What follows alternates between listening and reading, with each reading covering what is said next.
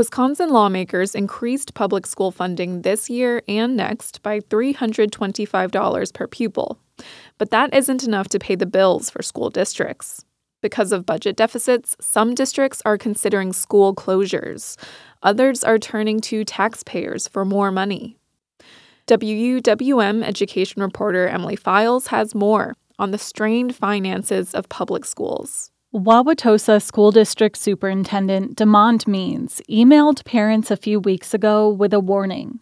Because of a budget shortfall, the district might have to close an elementary school in the future. I want to go on record. I don't want to close any school in Wauwatosa. I don't want that to happen. Means says closing a school is just one option a task force is considering as it tries to determine how the school district can stabilize its finances. Wauwatosa is facing a $9 million deficit next year. Means says it's the result of disinvestment by the state. It's been over a decade in which the legislature has clearly made a decision that they're not going to provide adequate funding to public education. That's the problem. School districts' per pupil spending authority used to be tied to inflation, giving them reliable boosts each year. But since 2010, the Republican-controlled legislature has stopped providing inflationary increases. In 2021, lawmakers didn't increase per-pupil funding at all during a time of record inflation.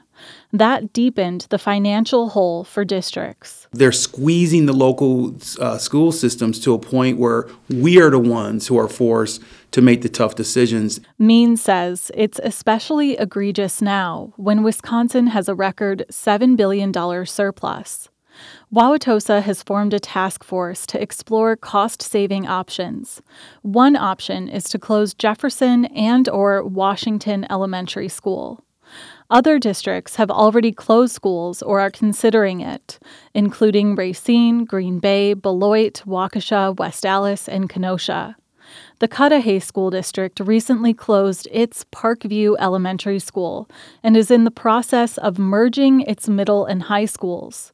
Here's Superintendent Tina Owen-Moore. It's absolutely one of the hardest things I've had to do. You know, I went into the superintendency because I wanted to be able to make a difference for young people. And since I've come on board, we've had to make decisions that have been really tough. Like most Wisconsin districts, Cudahy's enrollment has declined, but Owen-Moore says funding is the main reason for closing schools.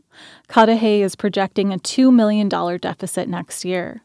Owen-Moore is worried that even the savings from the school closures won't be enough. Like if we're doing all those changes and it's still not getting us where we need to be and we have to cut programming for kids, that's going to be devastating because people really took the chance on these moves. And so we have to rely on the state a little bit to come through for us because, you know, we're doing everything right. We're doing everything we're supposed to do. The only way school districts can raise funding beyond state-imposed limits is going to voter referendum to increase property taxes.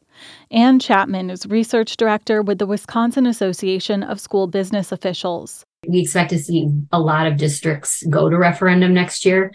From what I've heard from almost every district I've talked to, there's consideration, if not officially, they've announced it. What does this mean for students? If school districts aren't able to raise funds through referendums, they'll have to cut staff, programs, or close buildings.